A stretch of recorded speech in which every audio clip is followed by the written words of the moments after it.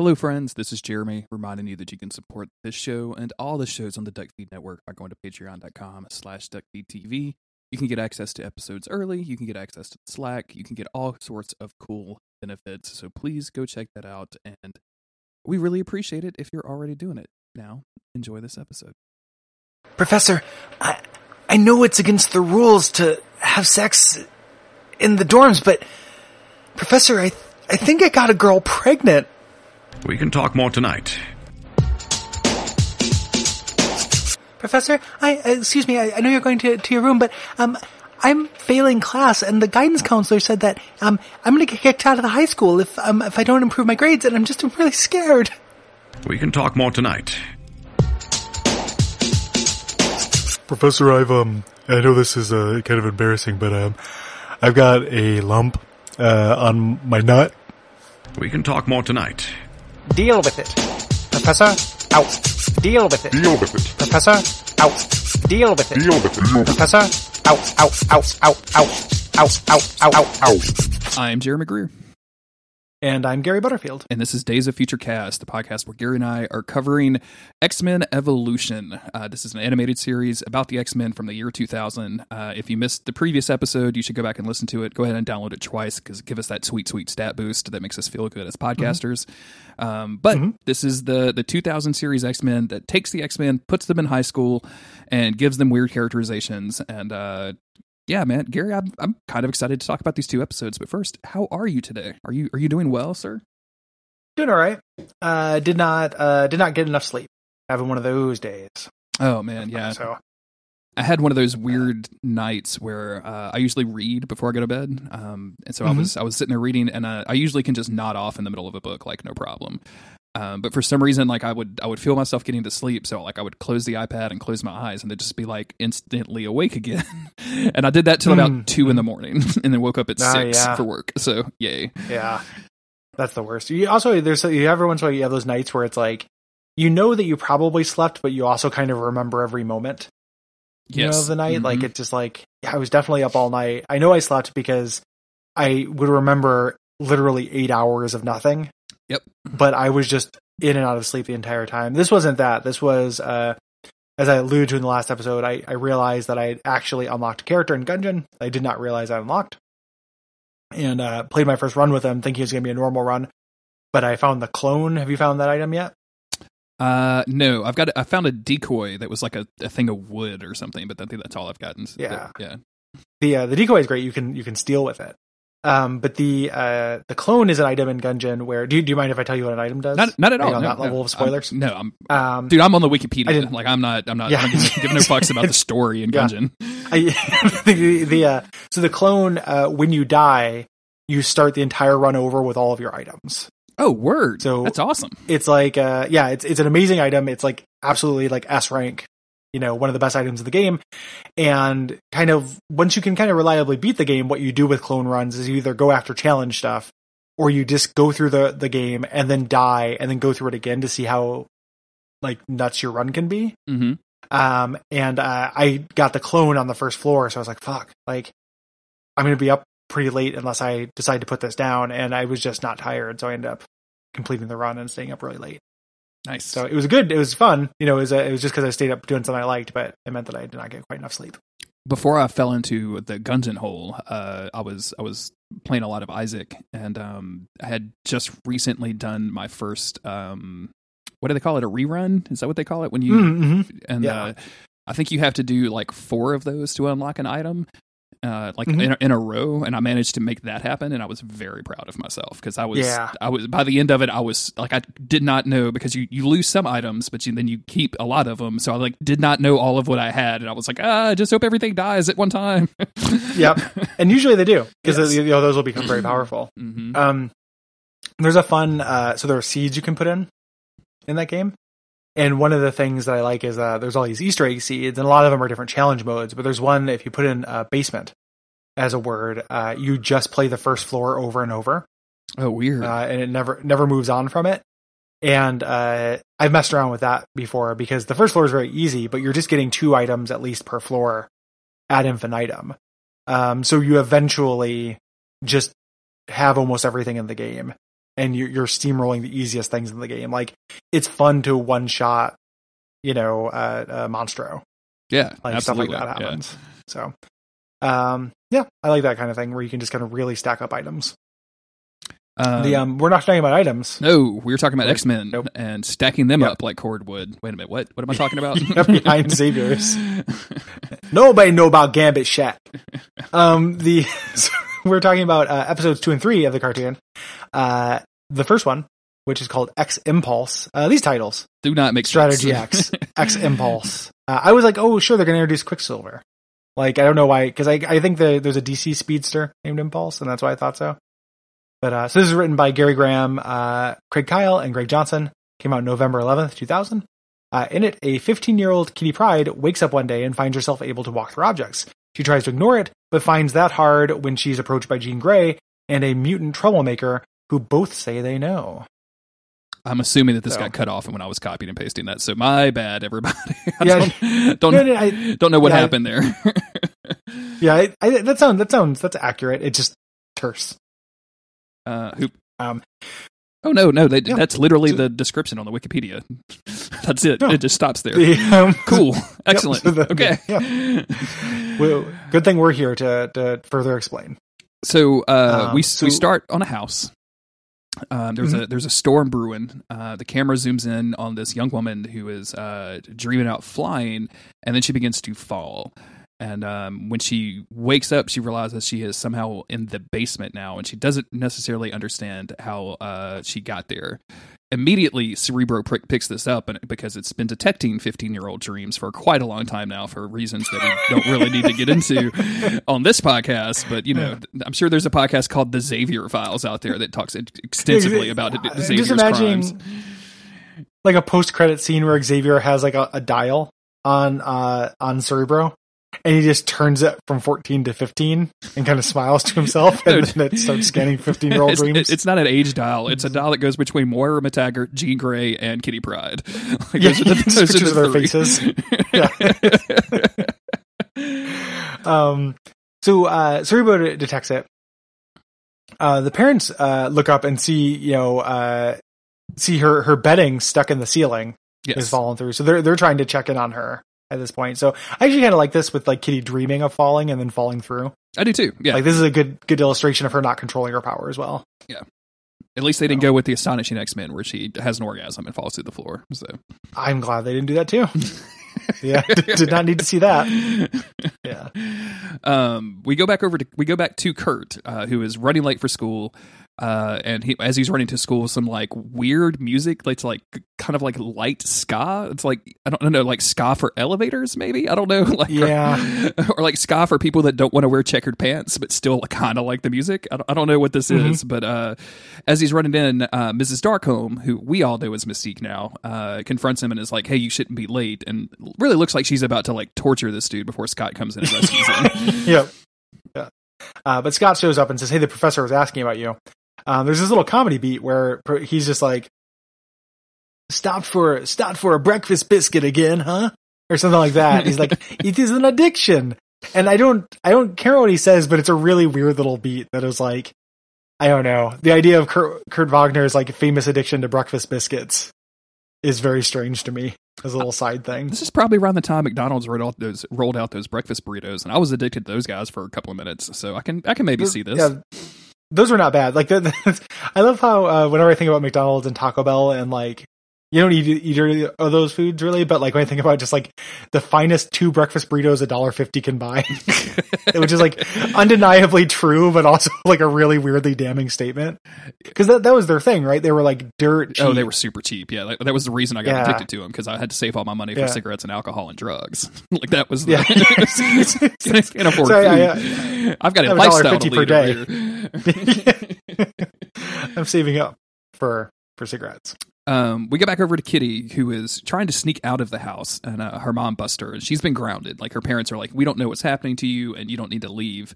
And Kitty gets into this, as we mentioned in the first episode of the X-Men Evolution coverage, she gets into her like, whatever, like, I think that this is unfair, and kind of goes into that, like, that Valley Girl language, and her mom just eventually is like, I'm tired of listening to you talk like somebody I don't like, so please leave my house, and I will lie to your dad if you just stop talking and leave right now. Yeah, boy. But lets him, let's her go and stuff. And it's just kind of like interesting that showing her parents. Like, I actually like the arc with her parents in this as well. Mm-hmm. Like, they're not hateful. They apologize at the end. Yeah. For not understanding. Like, they're not understanding, which is understandable. So we're back to the Blackbird. Xavier and Jean are flying to meet Kitty and someone else who Xavier's real coy about. Like, there's someone else there, but I'll take care of it. And Jean's like, I'm doing this. I'm missing my midterms for this. And it's like, because initially I was like, why is Xavier putting them in high school? Maybe just for classic high school reasons. Like, they need an education. The idea that, like, the X-Men even really need to know algebra is something that I think is worth interrogating. Sure. But fine. You can say that. But then to have him miss, like, the most, the second most important test of the term, just to go back you up when you go talk to somebody, is really fucking weird, Xavier. Yeah, you're my one Child Protective Services. You're my one young girl stand-ins, and this is a young girl mutant. So I need to smash the two of you together so that you can convince her to come live at my house. Can you convince her to come move? Yeah, because they definitely live at the mansion. Yeah, this is very weird. And then this fucking, like, the motorcycle themes. Yes. What is this? Like, so a motorcycle is driving down the road, and Wolverine smells him. It cuts over to the motorcycle again, and then when it cuts back to Wolverine, he's on the roof. Yes.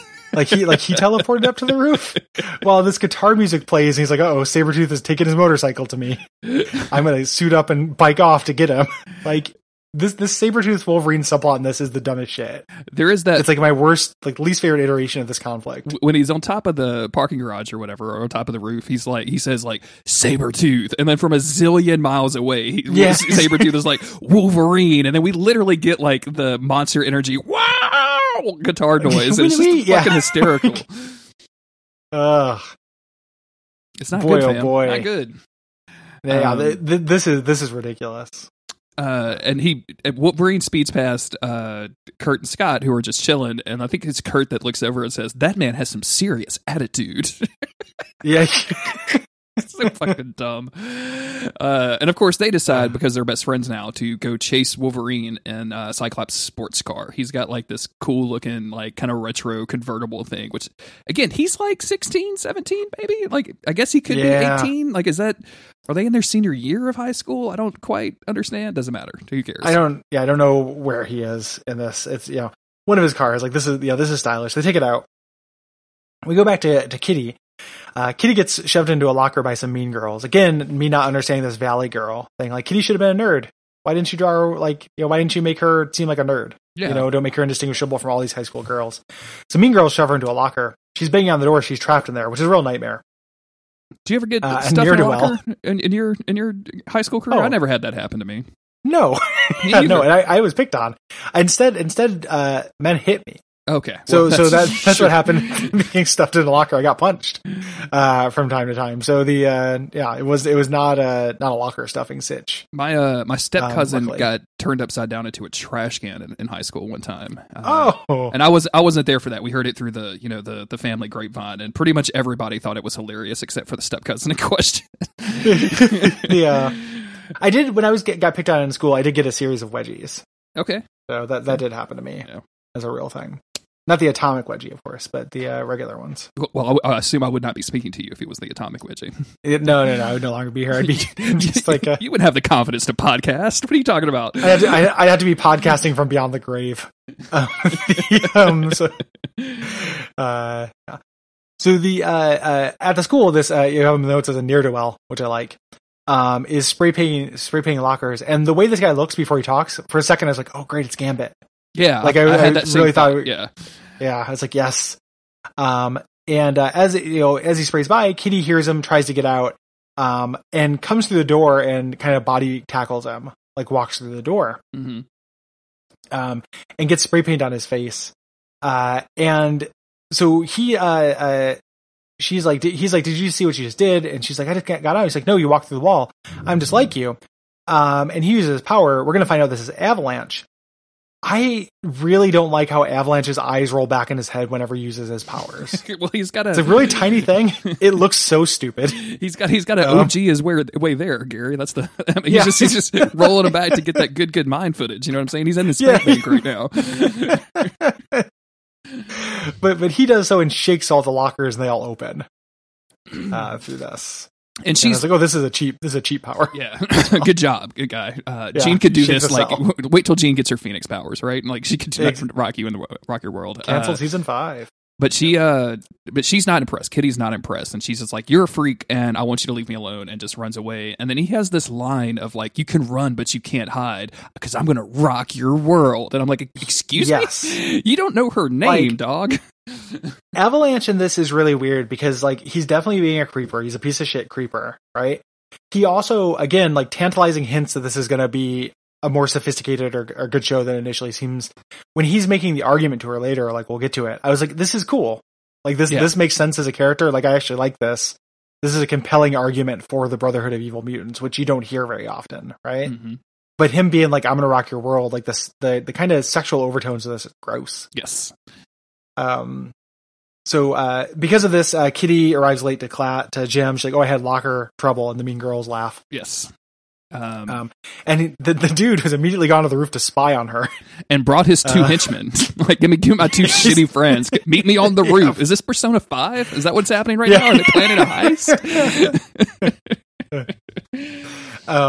So the henchmen are there and they want to break into the principal's office to get some test answers. And they're just like, why don't you just put a hold to get in Avalanche? They don't call him Avalanche. And he's like, well, then they would know that I was there and they would change the test answers. And I was like, what are the fucking stakes for using mutant powers in this world? Like, not that you would arrest it and be sent to like Science Academy to get dissected or anything. Why aren't you going to a black site? Where is William Stryker? Like, if you earthquake a hole in the roof of this, they might change the test answers? Excuse me? Like, what are this goddamn stakes, X-Men Evolution? You're killing me. You're killing me. This also, like, getting the test answers feels like a very 1980s, like, you know, not rom-com, but like a comedy movie, right? Like a high school comedy movie. Like, it feels so dumb. Like, is he going to pop in the women's locker to you and get like 2 seconds of boob shot on the screen because it's 1984 and that's what they needed to do? Oh yeah. Bow bow. Bow bow. He has the idea like, oh, that girl down there has like, you know, she can phase through things. I mean, he doesn't say that, but like, I'm going to use her to get me into that room. Meanwhile, the girls are having to do the long jump, which is not something I ever did in high school, but sure, whatever. And she's not good at it and gets made fun of for not being very good at it. One of the girls like, let me show you how to do the long jump, like in a real like mic drop way. I'm like, that's very specific. Look, some people only have one thing, Gary. You know what I'm saying? Yeah. Some people pretend to be smart on the internet, and some people can do a long jump. That's their thing. In high school, the most popular girls are the ones that could long jump. So she goes to do the long jump, but Avalanche, his eyes roll back in his head, and he causes like a rift. His eyes roll back and his hand goes into his pocket. Yeah, his pocket. And through the power of his mighty Quickgasm, like, causes a rift in the ground, which like knocks this girl on her ass and pulls a big pile of sand on her. Yep. Or puts a big pile of sand on her, which is very weird. It's very specific. I didn't know he had this level of control. Do this kind of bank shot. You know, who like, what is a mutant power right now? Like, what? Like, I don't know. It took me a while to figure out that this was Avalanche. Actually, like, it took me till they actually said, like, I think I looked it up and it was like, who the fuck is this guy? Like, what powers is he showing me here? Because like opening lockers and then also like moving some sand around. I just had no idea. I was like, is he a telekinetic dude? Like, who the fuck is this guy? Yeah. Yep. So he does so, and he kind of winks at her like, hey, I'm the enemy of your enemy is my enemy. So we are friends. Mm-hmm. Yeah. And you've got the notes here, and this This is not a helpful note, Jeremy. I looked away from the screen and Kitty had some sort of incident with a bowl of fruit. Period. It's Jean true. Shows up and asks she's all right. I looked down at something, like my phone buzzed, and I looked back up, and like there's a bowl of fruit on the floor, and she's holding a banana, and I'm like, I'm not gonna fucking rewind this. I'm just gonna write the notes. This is 23 minutes I'm spending on this episode, Gary, plus notes. This is a lot of work. So this isn't Bonfire Side Chat. You know, I'm not going to do any research. Goddamn. Just listeners, just so you know, something happened with fruit. Some sort of incident. We don't know what it is. Yeah, the spaghetti squash incident. The Jean Grey, Jean Grey's asked, she's all right, and they're having the you have a gift. It's a curse. No, it's a gift. Actually, it's only a curse if you want it to be. Look at my power, and she puts this is when they go to the theater, because there's a isn't it right? Because this is where Kitty takes a mask from the wall, like an African mask, puts it on her face, and Jean goes, "There's no need for masks." I thought that was a little bit later, but yeah, that definitely happened. That might happen. She has the same conversation with her twice, yes, variations on it, and it's very weird. That could be where the fruit came from. This could be Chekhov's fruit, so I don't know. Maybe it isn't. It could be some prop fruit. Yeah. But yeah, Kitty just freaks out. Like she's not ready to Jean does her like telekinetic thing, and Kitty's like, "You're a freak too. I'm out of here." Yeah. And Lance gets Jean to go away, and then goes to Lance's Avalanche. Lance's Avalanche. Yes, sorry. Again, I did not know at this point in my notes that it was Avalanche. No, I was clarifying for listeners. Sure. Like I think we referred to him as a ne'er-do-well earlier. So, which is, that's probably one of the he never does well. Yeah. The Bayside, the Bayville ne'er-do-well. And so Avalanche goes to chase down Kitty and to make friends, and it works. Like he kind of does the opposite thing of Jean, of like, yeah, you're different and you're just like me, but that's okay. And but it happens to work this time. Like she's feeling pretty sensitive. The specific thing he says that I really like, again, that is like a cogent philosophy for the Brotherhood. He says, like, the only way to survive is if you accept what they say about you, which is that you are a freak, like you are a monster, and live with it. Be the thing that they think you are, be the thing that they hate. Yes. Right? Like, and he says something really good where he says something like, no one, like, I can't remember what it is, like, no one's ever going to control you unless you let them, or something like that. Like, unless you decide to. And it's like, I don't, agree with that as a philosophy personally, but it is a philosophy people have in real life. Like, I was like, oh, this feels like a teenage viewpoint, and you get kind of shadows of like maybe the show this will turn into, hopefully, where it actually handles that teenness pretty well. Cause I was like, this is a very good, like, teen nihilism, like Bender from the Breakfast Club kind of attitude. Like, if you're going to treat me like a piece of shit criminal, I'm going to be a piece of shit criminal. Go fuck yourself. You don't own me. Like, and I thought that was good. Like, I was like, oh, this is actually pretty good. Like, for this guy being sexual, it's nasty, but his actual philosophy and stuff, I think, is cool. You think Avalanche is reading like some sort of version of Catcher in the Rye that like Magneto wrote back in the 1960s or something? You know what I'm saying? Like, yeah. So that Magneto wrote in order to kill the rest of the Beatles.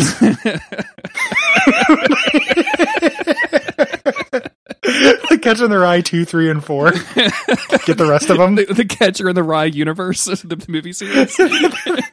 Yeah, the CCU. I think we just call it the Crew, Gary. It's just the Crew. Yeah, it's time for the Crew.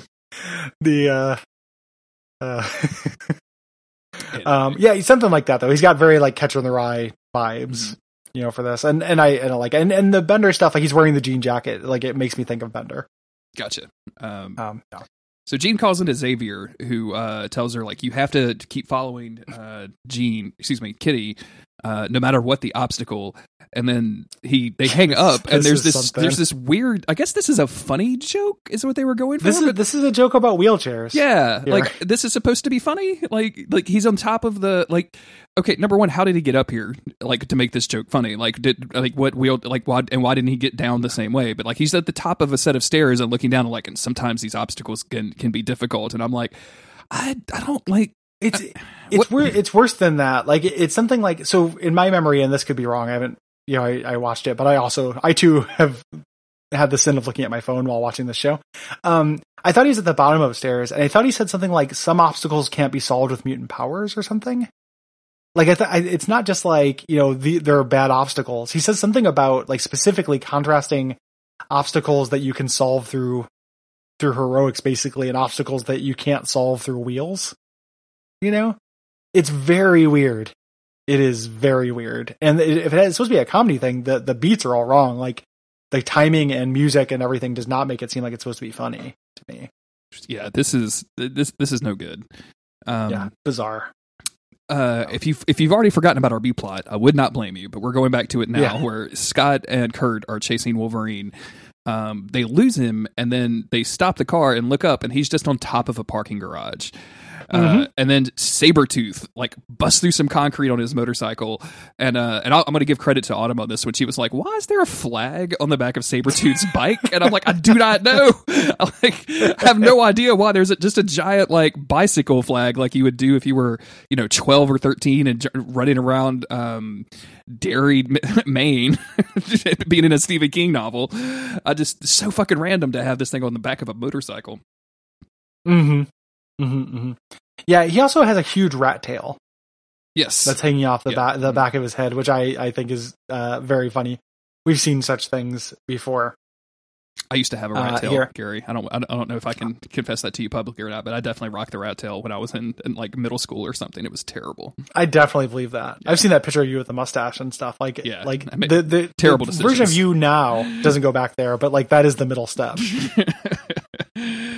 So, Sabretooth like tries to run Wolverine down. Wolverine chops off the front tire, which sends Sabretooth flying over the edge of the parking garage and directly on top of Scott Summers' cool car. So Scott's going to have to do some extra dishes to my allowance. To get his next car. Yeah. And then Sabretooth still wants to fight and stuff and starts throwing cars at Wolverine and says this: "One must perish by the other's hand. It is our destiny." And then Wolverine says something like, "I don't believe in that philosophy crap." And I was like, what is this? Like, that's dumb. That doesn't sound like Sabretooth. Yeah. What is this destiny shit? Was this like, something from the comics? Like, this rang a bell with me where like, for a while it felt like Sabretooth and Wolverine were like locked in some sort of weird battle where like one of them had to kill the other or something because of some prophecy or something, but I could literally just be making that shit up. Like, there's so much X-Men jumping around in my brain that I really don't know. I don't think so. It does not sound like it to me. Okay. So, maybe, I don't remember. Regardless of which, Scott and Kurt show up to distract Sabretooth. Sabretooth gets away in an elevator, and Wolverine is like, "Hey, stay out of my business. Don't go fighting murder knife people." Yeah. You guys are fucking like 16 years old. Please don't follow me around the city when I'm driving. In your sports car. I go to strip clubs. Why are you not being supervised? Yeah. Is there not a rule at this point? Why are you not at school? Kitty's at school. Yeah. Fucking Truancy X. Speaking of Kitty meets up with Lance and says like, how do you control your power and stuff? And he kind of helps her with this, which helps her break into that office. And she's really excited about it. And while this is happening outside, Kitty's parents are meeting up with Jean, who's in full uniform. Yes. With Xavier. And I love her parents stonewalling her about this. Like, they're just like, "Please let us in and we can talk about last night." And it's like, how the fuck do you know about last night? Last night is none of your business. Yeah, stay the fuck out of my life. What are you doing? Yeah. Are you digging through our trash? Like, what are you doing? Like, why do you know about this? I want to take a quick step back too, because when Avalanche like shows Kitty how to use her powers, that's the most mutant education we've seen in this show so far. It's from fucking Avalanche, Professor Avalanche. Small crimes and petty misdemeanors is his professor, is his class at the X Mansion or at the Brotherhood of Evil. But yeah, I also like Kitty's parents being like, "Who the fuck are you? How do you know our business? Like, please leave us alone. None of this has to do anything with you." And eventually they just leave. They're like, "Okay, we're going to go try to find Kitty." Yep. So Lance wants to seal the answers and change people's grades in there, but Kitty's like, "Oh, this was for this? Like, I thought you were teaching me something. This is just a cheat. Like, I feel shitty." And Lance is like, "Well, these tests are like a way that they're keeping us down, man. Like, this is the test. The standardized tests are bullshit." And it's, it's some teen horse shit logic. Yeah. But I love that he pulls it out because that feels real to me. Mm-hmm. And Kitty's dad barges in at this point because they're looking for Kitty. Kitty's been missing. I think we forgot to mention that. or hasn't shown up when she was supposed to. So of course they go to the principal's office first. Yeah, she's probably in trouble. So Avalanche tosses a bookshelf on him, grabs Kitty, and breaks down a wall to get away. Yes. To try to. This is when her dad has this moment of, I'm sorry, I didn't mean to force you into this life, or into any of these decisions. Like, I don't think that you're a bad person and all this other stuff, which feels a bit unearned. But also, like, yeah, but also fine. Like, I just like it was kind of over emotional compared to what I was expecting. We just didn't get enough build up for it, and if they had taken that time and cut out that Wolverine subplot, we would have, right? Like, her parents never came off as abusive. I thought they were pretty understandably confused, but I can imagine a version like the beginning step and the last step are good. It's just the middle that's missing. It's a very Game of Thrones season 8 kind of thing. Where like. You know, I like the idea of him eventually kind of changing because, you know, we're so used to like just a bigoted parent in the X-Men universe, you know, that is just like kind of monolithically bigoted, and him kind of realizing like, no, you know, maybe I was wrong. I actually kind of like as a beat. Yeah. Even if it wasn't totally earned. So at this point, Avalanche kind of starts losing his mind a little bit. He literally starts tearing this entire school apart, and then drags Kitty outside. But of course, she phases, and he gets real mad at her and drops just a ton of rocks on her, which seems like an really escalation here. Like you just like tore a school down and tried to kill a young woman because she wouldn't walk outside with you for some reason. Like, hang on. By the time Xavier is done with the school, they're going to think that it was a school for propane tanks. Like there were so many propane tanks. There's like a whole class in it. Or it's something. Like is it Hank Hill? Hank on the Hill? Or what's Hank Hill? King of the Hill. King of the Hill, yeah. But it's like propane and propane related explosions. That's like the name of Xavier's like go-to. He shows up wearing a fake mustache in a van. I can't believe I couldn't remember King of the Hill. Jesus Christ, what's wrong with me? Yeah, Hank of the Hill. It's Hank of the Hill, everybody. Hello. Bye, Hank. Yeah, goodbye. So, as he's destroying the school, Xavier tells Jean and says, like, keep her mind clear, you know, to help and use her power to save everyone. It really feels like Xavier should have stepped in at this point and maybe like made the Avalanche go to sleep. Yeah, just or frozen time or any one of a number of things that Xavier's abilities allow him to do. I was trying to think of why he might not be, and I think that the only hand wave I can think of is that he wants them to learn for themselves. Like it's a weird throwing them into the pool kind of thing, but I don't know. I think this people might be honestly. hurt. I think this is way more dangerous than throwing somebody into a pool. This is, I mean, is the pool full of sharks and poison water? Did Wolverine design this pool? Is that what's happening? No one will swim through our pool. People keep getting in through the pool entrance. Is the pool full of other avalanches? Is that what's happening? Everybody's trapped because even though Jean can create this like, you know, protective dome using her telekinesis, she's still trapped underneath this. But Kitty rolls through and is able to phase everyone through the rubble, and everybody's super good friends now. And I have this note in here, except the people that were in the theater arts building, which is where they were, because like if there was literally anybody else at this school, like they did. The actual reality of Bayville is that a lot of people wake up one day with no memory of having a kid, but a fully decorated kid's room. Because Xavier rolls through town, like just like erasing his kids' murder mistakes from the high school. So it's like a thief simulator when you go through you break into people's houses and they all have children's rooms, but there are no children in the game. It's just weird. Like that. Yeah, that's very strange. Our epilogue to this is Avalanche being confronted by Raven Darkholm, who's like, "Hey, you just destroyed your school. Why don't you come hang out in mine? And we're going to name you Avalanche from now on because of your powers." And he's like, "Sure, lady I've never met before. I don't have any parents to sign any transfer paperwork, but yeah, let's do it. I'll go to this other high school." Yep. And now you are mine. Yeah. So again, both sides got to recruit in both of these episodes. Next episode we're talking about, this is called Rogue Recruit, written by Stephen E. Gordon, Craig Kyle, and Greg Johnson. Just to correct you, it's directed and then written by. So yeah. Thank you. Aired on November 18th, year 2000. Rogue Recruit. Powers emerge!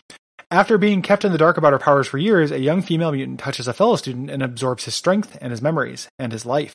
afraid and confused and unable to differentiate her memories from the absorbed. Okay, so also ends in a weird line. The official fan wiki, number 1, has spelling errors all over the place, and number 2 has terrible summary. So I'm going to have to get these from different places, apparently. I did not realize that when I was just copying and pasting and not reading the descriptions whatsoever. So my bad. We start out at a basically like a high school dance club, which I was never cool enough to do, and never cool enough to go into. And even if I had cool friends that tried to get me to do this, I would have been terrified to do it because I would have felt like I was not cool enough to be dancing with anybody. So yeah.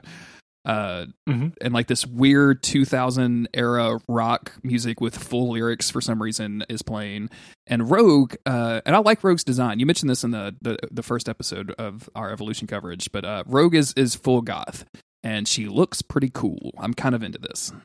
Yeah, I think this is a good interpretation, and that's what Rogue would act like. You know, like her power of all the X-Men is definitely one of the ones that is the most curse like.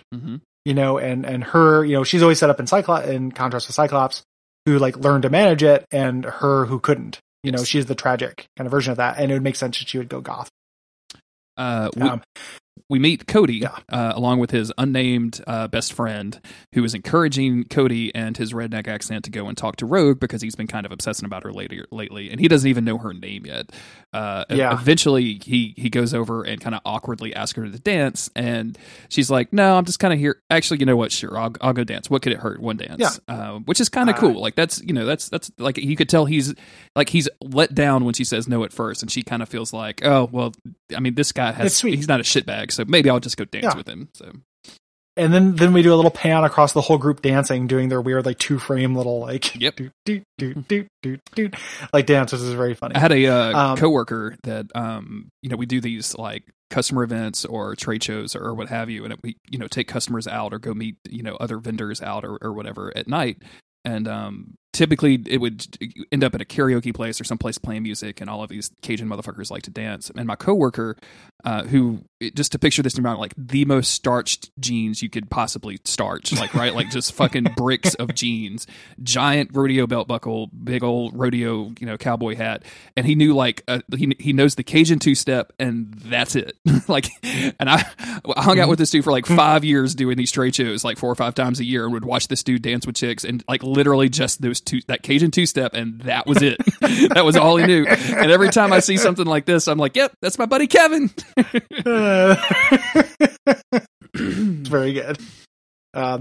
We cut away from Kevin to a blind woman sitting on a chair having visions of Rogue, and sees Rogue touching a boy, and like kind of like, oh, don't touch him. And then we cut back over to the dance floor, where Cody has fallen over on Rogue, which can't remember how this happens, but just kind of like, duh. Well, his buddy is like, get closer, and pushes him, and like, the dude just trips over himself, and then like he hip checks him into her, which is really weird. Thanks, bud. Maybe if they fall on top of each other, they'll start making out. Come on, that was second base, man. I helped you out with that. Like, dude, I'm in a fucking coma. Thank you. Yeah. Also, we're very in public. we're like, stop trying to second base people in the middle of the dance floor. So he touches her arm trying to help her up, and they show she absorbs his powers. I do not really like the visual effect on this. It feels cheap. Yes, to me. But she gets his life story and collapses. He collapses.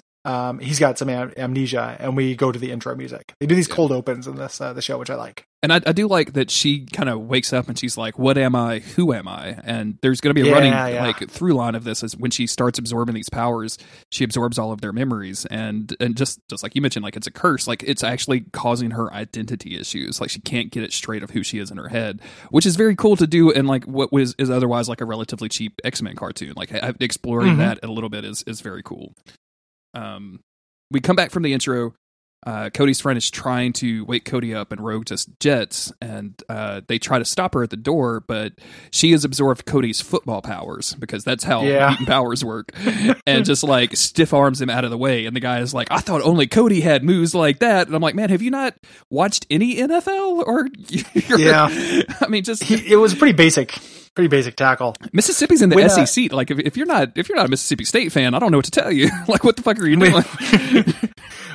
Jeremy, when you were young, did you used to make up your own like superheroes? Yeah. So that was a big part of my childhood, and my friend Derek, who I've talked about a lot on the network, did that as well. And, we were kids and we were like showing off our drawings and stuff. And he had a character that was based on an action figure. He had an action figure that was like a little football action figure that he got. And he had a character he drew a lot named Football Man, who is basically Cody in this, like a superhero based on doing football stuff. That was very funny. And I couldn't help but think of like Rogue absorbing Football Man's powers. When I saw that's this. very funny. Yeah. It was cute. All of a sudden, you can kick a punt 45 yards. All right, cool. Yeah, exactly. That'll be useful in combat. I would love to have the superpower to run. Like, I can't really do it now. Like just a straight cool up speedster, or just to maintain a jog for more than 5 or 10 minutes. Yeah, just like a good jog for 10 plus minutes. Okay. You know, that'd be cool. Gary, you can have that superpower for just the low monthly subscription of walking outside for a little while. Hey man, I walk outside a lot. It doesn't work. The powers are not taking. My mutant powers aren't activating. I need a bald man to come up and convince me to do it, or send one of his students to do so. This sounds like an episode of Punk'd that I cannot wait to pitch to Ashton Kutcher. have like somebody pull up in with sunglasses and a convertible, be like, "Hey, sport, like the car, get in." What the fuck? You want to drive it? Come with me. I never really. Excuse me. I never really liked that Punk show, but Autumn had me watch an episode of where they tried to get Neil Patrick Harris.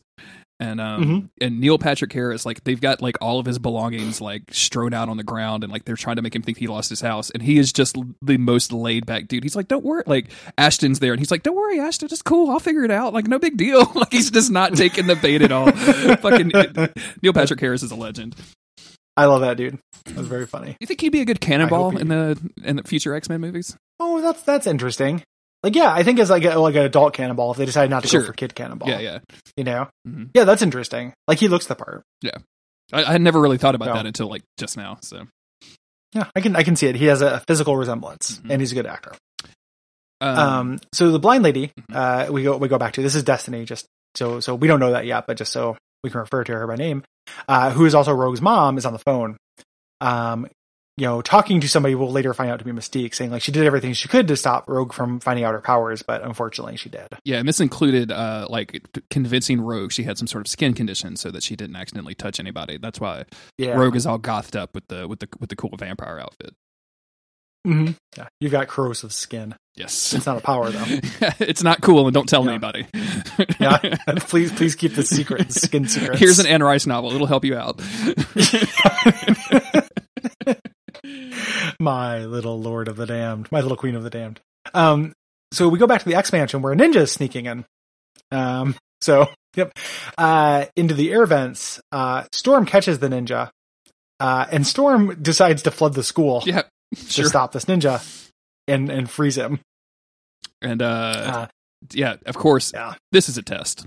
This was all set up by Wolverine, or set up by Xavier. The ninja in question is Wolverine, which we learn because all of his clothes get basically ripped off, and like he pops his claws at some point and starts attacking stuff, to the point that Xavier has to stop and be like, "Hey, we can't afford to replace this right now. Please stop. I gave you a $40,000 motorcycle yesterday, and you've been at work for 2 days. Like, please do not destroy the danger room, okay?"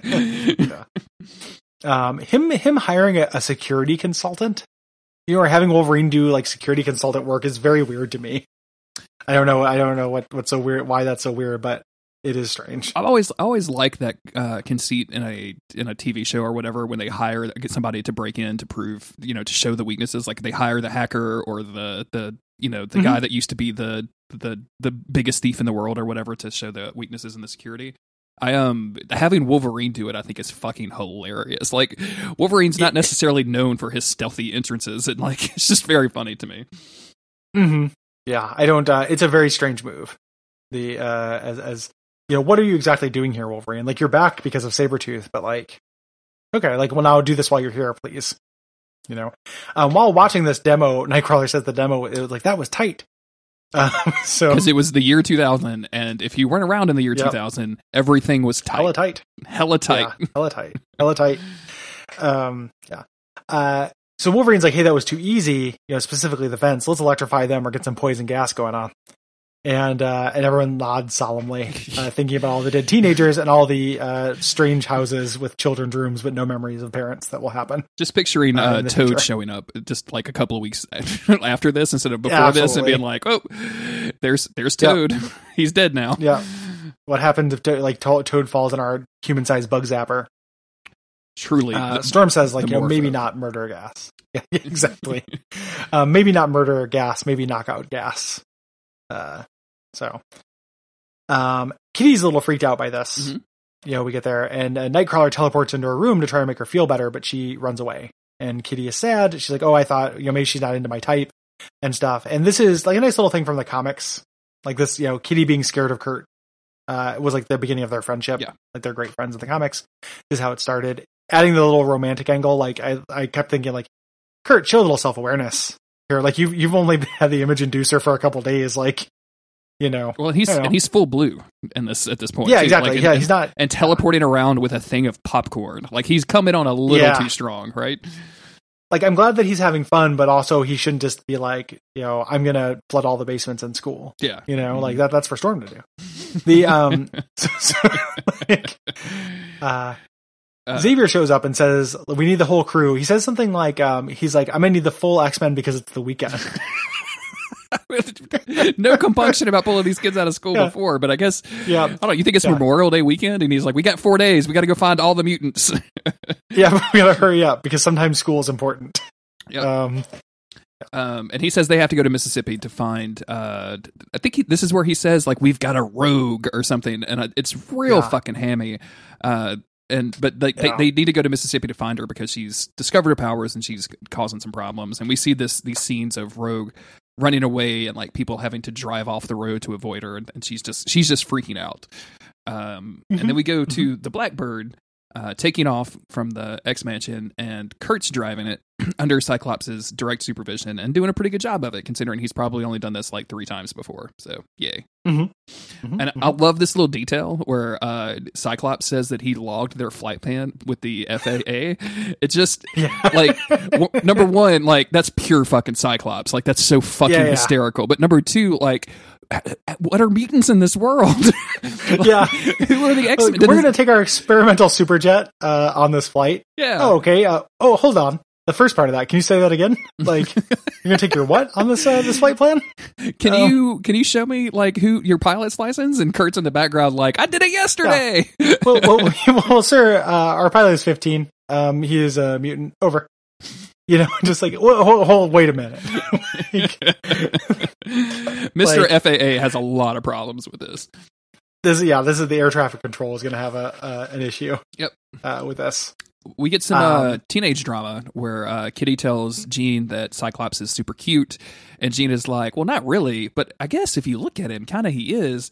And Kurt hears this and gets upset that nobody's paying attention to his blue furry ass, so is like, "I'm going to teleport outside the plane and do a dance for everybody," because he's the most awkward teenager on the show. Yeah, he's extremely weird teenager. But of course he almost blows off because it is a supersonic experimental jet that's flying into the future. So he teleports back and lands on Kitty's lap, which he controls where to teleport. It's not an accident. But she gets mad and says to stay away from her. Mystique's taken a private jet to meet with Rogue's mom, Irene, aka Destiny. Demands to know, kind of what happened, and is very mad that she lost Rogue. They clearly have a previous relationship, and says it's very important that we find Rogue, and it's even more important that Xavier not find her. So Irene says no, she's actually heading home, or what she thinks is home. From there, Xavier takes the X-Men to the hospital, and instead of like going into the hospital and just like examining himself, he says, "Oh, I got to get somebody on the inside," and convinces Jean to dress up like a nurse and like go pretend to like take care of Cody. And Cody's friend is there, is like, "Is he going to be okay?" And Jean's like, "Oh, he's going to be fine. Just let me hold my hand on his head so that Xavier can use his telepathic powers to get in this dude's brain." Like, Jesus fucking Christ. Jean Grey is child nurse. Like, it's terrifying. Yeah, very, very, very strange. He's like playing hitman with his X-Men. Okay. We finally found it. This is the perfect X-Men. Like, if you want to set up a Hitman game based on the X-Men, I am kind of here for that. Like, you finish the level once and you unlock Wolverine, and you're like, how the fuck am I going to do this? You finish Paris like without getting detected, and you unlock Teenage Cyclops. And like, what? What? Like, a bunch of kids are doing challenge runs where it's Teenage Cyclops only. There's a TCO run. We call this the door skip. We call this the not Gene maneuver. Yeah. So we go back to the house. Rogue is going to Cody's house. That's what she thinks is home. Yes. She's in Cody's room. She's very confused and starts thrashing the place. Yes. And this is where Mystique puts her plan in motion, which is basically to pretend to be the X-Men so that she can scare Rogue into not hanging out with the X-Men. And she starts with Wolverine, who just bursts into the room and just basically starts attacking her. Rogue picks up a random board in Cody's room. Something, man. And then Wolverine howls, or I guess Mystique howls like she thinks Wolverine does. Like a little awoo. Like, I'm going to be cutting that bad boy into the podcast, man. Like, it's got to go. Like, it has to happen. It's real just like a weird oh. And I'm like, excuse me? I really love if that's what Mystique thinks Wolverine is. Like, I hate Xavier. He's got all those weird things. The weather lady, the dog boy, a bunch of teens. I don't like any of them. A girl prettier than any girl that I can turn into, and I'm a shapeshifter. Who's also a nurse somehow. Where did she have time to go to nursing school? One of the things I like about this, though, because I generally really like this episode, is Mystique is kind of doing like a psyop against, like, she's framing the X-Men. Yeah, this is good. Like, this is cool. Like, this is a cool use of Mystique's powers, and she has not really been directly in play yet. Having 2 episodes of her just being like, yes, things are going according to plan, was kind of dumb. And now that she's actually using her extremely good power for recruiting mutants, rather than just being like, I'm evil, join me. Yes. Which is what she was doing before. Like, this actually makes tons of sense. And it's because, like, we've seen a little bit in her conversation with Destiny of, like, Rogue is important to her, like, in a way that in a way that Toad wasn't. So, like, she's not just going to pretend to be a big scary bad to convince him to do something weird. She's actually, like, taking the time to do the psyop plan. Rogue runs away. Mystique turns into Storm to chase her. Meanwhile, in just a back alley somewhere, Wolverine, Kitty, and Kurt are just looking in trash cans for a teenage girl, which Wolverine... Have you met any teenage girls? Like, what do you think is going on in these back alleys and the trash cans that teenage girls would hang out in? I don't really understand it either. The Mystique chases Rogue. She's as Storm in order to run to Irene, but Rogue is super confused by this, of course. Yes. And then Rogue sees the real Wolverine and is scared, of course, because that's who attacked her. And Kurt says, I'll give it a try. I love Wolverine's line of, don't mess it up, capiche? And I'm like, what? Capiche. What are you using the word capiche for, Wolverine? Like, what movies are you watching? Are you really that much into The Sopranos right now? Like, turn that fucking shit off. Like, gabagool, bub. What, you got no fucking ZD, Kurt Wagner? So Wolverine says, hey, but actually use your nice face. So he activates his image inducer, and Kurt talks to Rogue and tries to become friends, with her, like attempts to try to recruit her. And it's working, and probably would be pretty successful, except Wolverine had told Kitty, like, hey, pipsqueak, like, or whatever, some sort of diminutive insult, like, go keep an eye out on Kurt. And she's so insulted by this, she feels like she has to overcompensate by tackling Rogue, which of course puts her in contact with Rogue, which of course has like weird she tackles Rogue and Rogue falls into Kurt's arm, and now Rogue has Kurt powers and can speak German and deactivates his device. Yes. And turns him into a demon, which he gets passed out, and Rogue is scared as hell. Yes. And because she's taking his power, she starts teleporting around the graveyard, and this is that scene I mentioned in the first episode. It's very cheap. It's just like little still shots of her like doing poses. Also in the graveyard. Also, oh yeah, they're in a graveyard for some reason. Yeah, like this came out of fucking nowhere. Yep, the graveyards of Mississippi. Eventually, she teleports on this bench and breaks it. Kitty's like feels guilty about this. I feel like Kitty was undermotivated in this. It's just a real weird thing because I thought like she tackles her. if Kitty was into Kurt's like coming on to her, this would make sense because maybe she'd be a little jealous too, you know? But as is, I just kind of was like, why is she doing this flying tackle? Like Kitty felt very undermotivated at this point to me. Oh, I thought it was strictly because Wolverine kind of insulted her a little bit and like kind of. But the action relation there is real weird. Like Wolverine insulted her and then she's going to tackle Kitty Pryde instead of keeping an eye on him. Like I don't really get the relation between those two actions, I guess. To tackle Rogue, not Kitty Pryde. Or tackle Rogue, yeah. I mean, I'm with you. Like it kind of worked for me in like weird cartoon logic, but yeah, it doesn't. But she also like this is going to be the moment where she turns around on Kurt. It's like, oh, I almost killed you. Maybe I should be friendly to you now. Yeah. That's kind of I guess the idea of what they're trying to do. She's trying to wake Kurt up, and she's worried that he died. She's like, I need to talk to Xavier telepathically to save him. And she does, and I love how when she talks to Xavier, it's like screaming. Yes. For some reason, it's like really too loud for Xavier. Like I don't dial it down, get it, goddamn. Just say it, don't spray it. Like, boy, it's very weird. I like this because it shows that number one, how irresponsible it is to bring a 15-year-old girl who has had no training on her mutant powers and give her a uniform and like make her a superhero team, but also to have not trained her in any way to communicate with your team leader. Like there's just been no education process at all. Like there's no, you know what I'm saying? Like there's no introductory program to be an X-Man. You're just an X-Man now, and you're on a fucking Blackbird going to Mississippi. Like there's no in between. Nope, you get nothing. So, at this point, Xavier also, when he's looking for Rogue, he notices that he doesn't find Cody. You know, so it's like, okay, well, it's temporary. You know, it's not something where she keeps the powers permanently. So, yeah, which is useful. Mystique shows up at the graveyard, but before she can talk to Rogue, Jean shows up, and so Mystique hides behind a very tall gravestone. And Jean talks to Rogue and kind of the same way she did with Kitty in the last episode, right? Like you have powers, I have powers. Here's a communicator which you can use to communicate with me at any time. And then as they're standing there, Storm and Cyclops shows up, and of course she's been chased away by somebody that looks like Storm before, so she runs away. And then Cyclops tries to chase her and just falls directly face first into the mud, which is just a weird moment of this for me, and I kind of dig it. Like he just falls. Men face fall first. down a lot in this. Yeah, like it's weird. Like, and you know, not saying that in like a Stephen Molyneux way. I'm not complaining about it. I just mean like it's just weird that people just fall. I know it happens in real life, but it usually happens for plot reasons in fiction. You know, here it just kind of falls. Yeah, I figured I figured we'd get like a joke out of Jean for this to show like a I thought you were cute, but you know you're just as goofy as ever, Scott Summers or something like that, to kind of show like they were forming a little bit more of a relationship than they've had before, besides just yelling at each other for being in the bathroom too long. But no, he just falls down and like gets up and then just like moves along.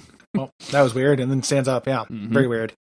Kitty's still trying to get Kurt to wake up, and this music, you know, again, you haven't noticed it sounds like Don Henley, and like the music is real weird in the background. But I want to skip past that to my favorite part of this episode, where Rogue is in a mausoleum, and Mystique turns into Cyclops to chase him, and is just walking in this mausoleum, just fucking owning urns full of ashes. Like just knocking down every grandma that he can see, from Grandma A to Grandma Z. Like, just like knocking over all these vases, and I love it so much. It's very funny to me. It's extremely funny. Yeah, it's just knocking them over. Like it could not be any more disrespectful if you could have tried. Mystique is obviously acting aggro with Cyclops, and Rogue runs away into the real Cyclops, and then she pushes him down, and this is Cyclops' number one weakness, is to be pushed down because his glasses come loose, and he shoots a fucking power line tower or some shit. And then she teleports away, but she teleports herself into the sky, and she can't, and she's falling, and she has to like teleport down to the ground real quick, and she still lands pretty hard because she doesn't really know how to teleport. Yep. Storm shows up at this point, reaches out for Rogue, and Rogue absorbs her powers, which this isn't great. Starts losing control and destroying the place. Like, you know, Storm is the one you don't want to have, you know, an uncontrolled person using their powers. Yes. A power line is going to fall in the water where Storm is lying after she gets knocked out. Jean and Cyclops go to save her. Rogue eventually teleports away, and the sky's clear. Like, you can just tell she's absolutely out of her mind. Like she has all these different overlapping personalities. It's a real bad day. Yeah, for her. And well, I think well represented as well. Like if you dropped all this shit onto a teenage girl with no context, like she would freak out a little bit. Like that she has no idea what's going on, and this all seems. It even seems I'm not gonna say scary, but like I can imagine watching this as a teenager and being like, "Oh shit!" Like that's not a good situation for Rogue to be in. Mm-hmm. Yeah. Yep. So the rest of the team shows up. And Xavier at this point kind of puts it together. Like maybe somebody else is chasing Rogue. I don't know why he doesn't use his mind powers, but he kind of figures out. And Wolverine smells Mystique. Motherfucker, you have Cerebro. Like you picked up a 15-year-old girl's dreams. Like you can't find out about Mystique. Like please, you couldn't have put on this helmet and just did this all remotely. This whole thing. Yeah, you got a fucking helmet that does this work. Dude. Where's the team viewer for fucking? Yeah. I can't determine her age. Her birth certificate is inaccurate. I can't find the right setting. Yeah. So Kurt wakes up, and Kitty's very happy about that. She hugs Kurt. This is where they start making friends, and Scott looks over and is like, "Nice, bro." Is that what he says? Like he said, like it's a weird moment because he like mouths something to him, and I could not tell what the fuck it was. Animation never does that for a good reason. Yeah, nobody wants to read an animation's lips like that. That doesn't. Yeah. It's not. They don't actually have lips. It's just kind of this weird open mouth thing. Yeah. But yeah, I don't know. I mean, I got the vibe of like, yeah, but not. I don't know what he says exactly. Second base, bro. Yeah, second base, bros. Hey, buddy. We go back to Cody. Cody's okay for all those Cody stands out there. Yep. Just so you know that he's doing all right. He's not possessed by a weird alien hell-bent on taking over the X-Men, stealing their powers and giving them pregnant. So, oh yeah. Oh man, old Cody, huh? Yeah, love it. And then we go back to Mystique as the principal welcoming Rogue to school, and Magneto appears again, playing with some paper clips, and says it's good that we recruited her. She'll be a great addition to the team. Nothing spookier than a handful of paper clips, just, Yep. just circling around If I were Magneto, that's all I would do. Like, everything metal around me would be fidgeted with. The entire world would be my fidget spinner. Oh, absolutely. If I was Magneto. Yeah. It's that scene out of, I think it's the first X-Men where he's got the inertia balls or whatever going. Yeah, that's all badass. I'd be constantly be doing that. Yeah, these two episodes are good. Like it's obviously slower paced. Like we're not fighting any villains. Sentinels have not attacked in the first two episodes or anything like that. Like we're slowly but surely introducing the cast and like the powers and like the people of what we're going to be doing. So it definitely feels slower paced. But like especially this Rogue episode, I think is pretty solid. Like this is a good episode. I think our budget problems are still here and our music is all over the place. But yeah, I think this is a good one. The biggest problem I have with it is the not having the context of it. Yeah. Like it's just the it's the fact that like in the micro what's happening is cool in this episode, but not knowing or in the micro, but not knowing the macro stakes or not really understanding having anything established. Mm-hmm. Right? Like I can presume that Xavier's motivation is just to save kids and train them. I don't know what Magneto is doing. I mean, at this point, Xavier's just collecting kids. I don't think there's any training involved whatsoever. He's just, yeah. These are just all Pokemon for Xavier. Mm-hmm. Yeah. Yeah. Any last thoughts, or you want to do the admin GTFO? No, I think I'm good. Like I like this episode. I'm looking forward to more. I really want the show to get a direction. Mm-hmm. But I like these episodes, and it does make me want to watch more. I don't want to see their interpretations of some of these characters. What's Quicksilver going to be like in this show? Like things like that. Like characters with strong personalities, I want to see how they come over. Maybe you'll be interested in Blob, or a character they created specifically for the show called Spike. Because that's the next two episodes we're gonna be covering. Yeah. The Spike is weird, who shows up in X3, X-Men United, and a character kind of based on him is in X-Statix, making it kind of the second adaptation X-Statix thing after Zeitgeist shows up in Deadpool 2. Weird. Yeah. If you like this podcast, you can support it in a variety of ways. The biggest of which is probably just to tell your X-Men friends about it and kind of spread the word. You can also leave a review on Apple Podcast or Google Play or Stitcher or any of the other various podcast services that that you use. And you can also support the show directly by going to patreon.com/DuckFeedTV and donating some dollars to the network. It supports me and Gary. It supports mostly Gary, but it supports me and Gary and all of the... Good thing to make that clear. Yeah. Gary withholds wages from me, is all I'm saying. No. But it supports the network and allows us to do all kinds of crazy cool podcasts, and you get a lot of cool benefits out of it. You get access to the Slack channel. You get access to episodes early. Just all kinds of cool stuff. The Slack channel, or the Slack server, I guess I should say, is crazy big nowadays. Like every time I log into the new channel, the new people channel, there's like 10 or 15 new folks that I've never seen before. So it's growing like crazy. Mm-hmm. Yeah, it's fun. It's good. Like the new people are nice. Like come join us. Yeah, it's a good fun time. Do not be afraid to talk either. Come in and tell us all about your opinions. Yeah, absolutely. We really do appreciate it. And welcome. I think that's about it. Yeah. We'll see you in 2 weeks' time for another 2 episodes of X-Men Evolution. And until then, stay happy, everybody. Good night.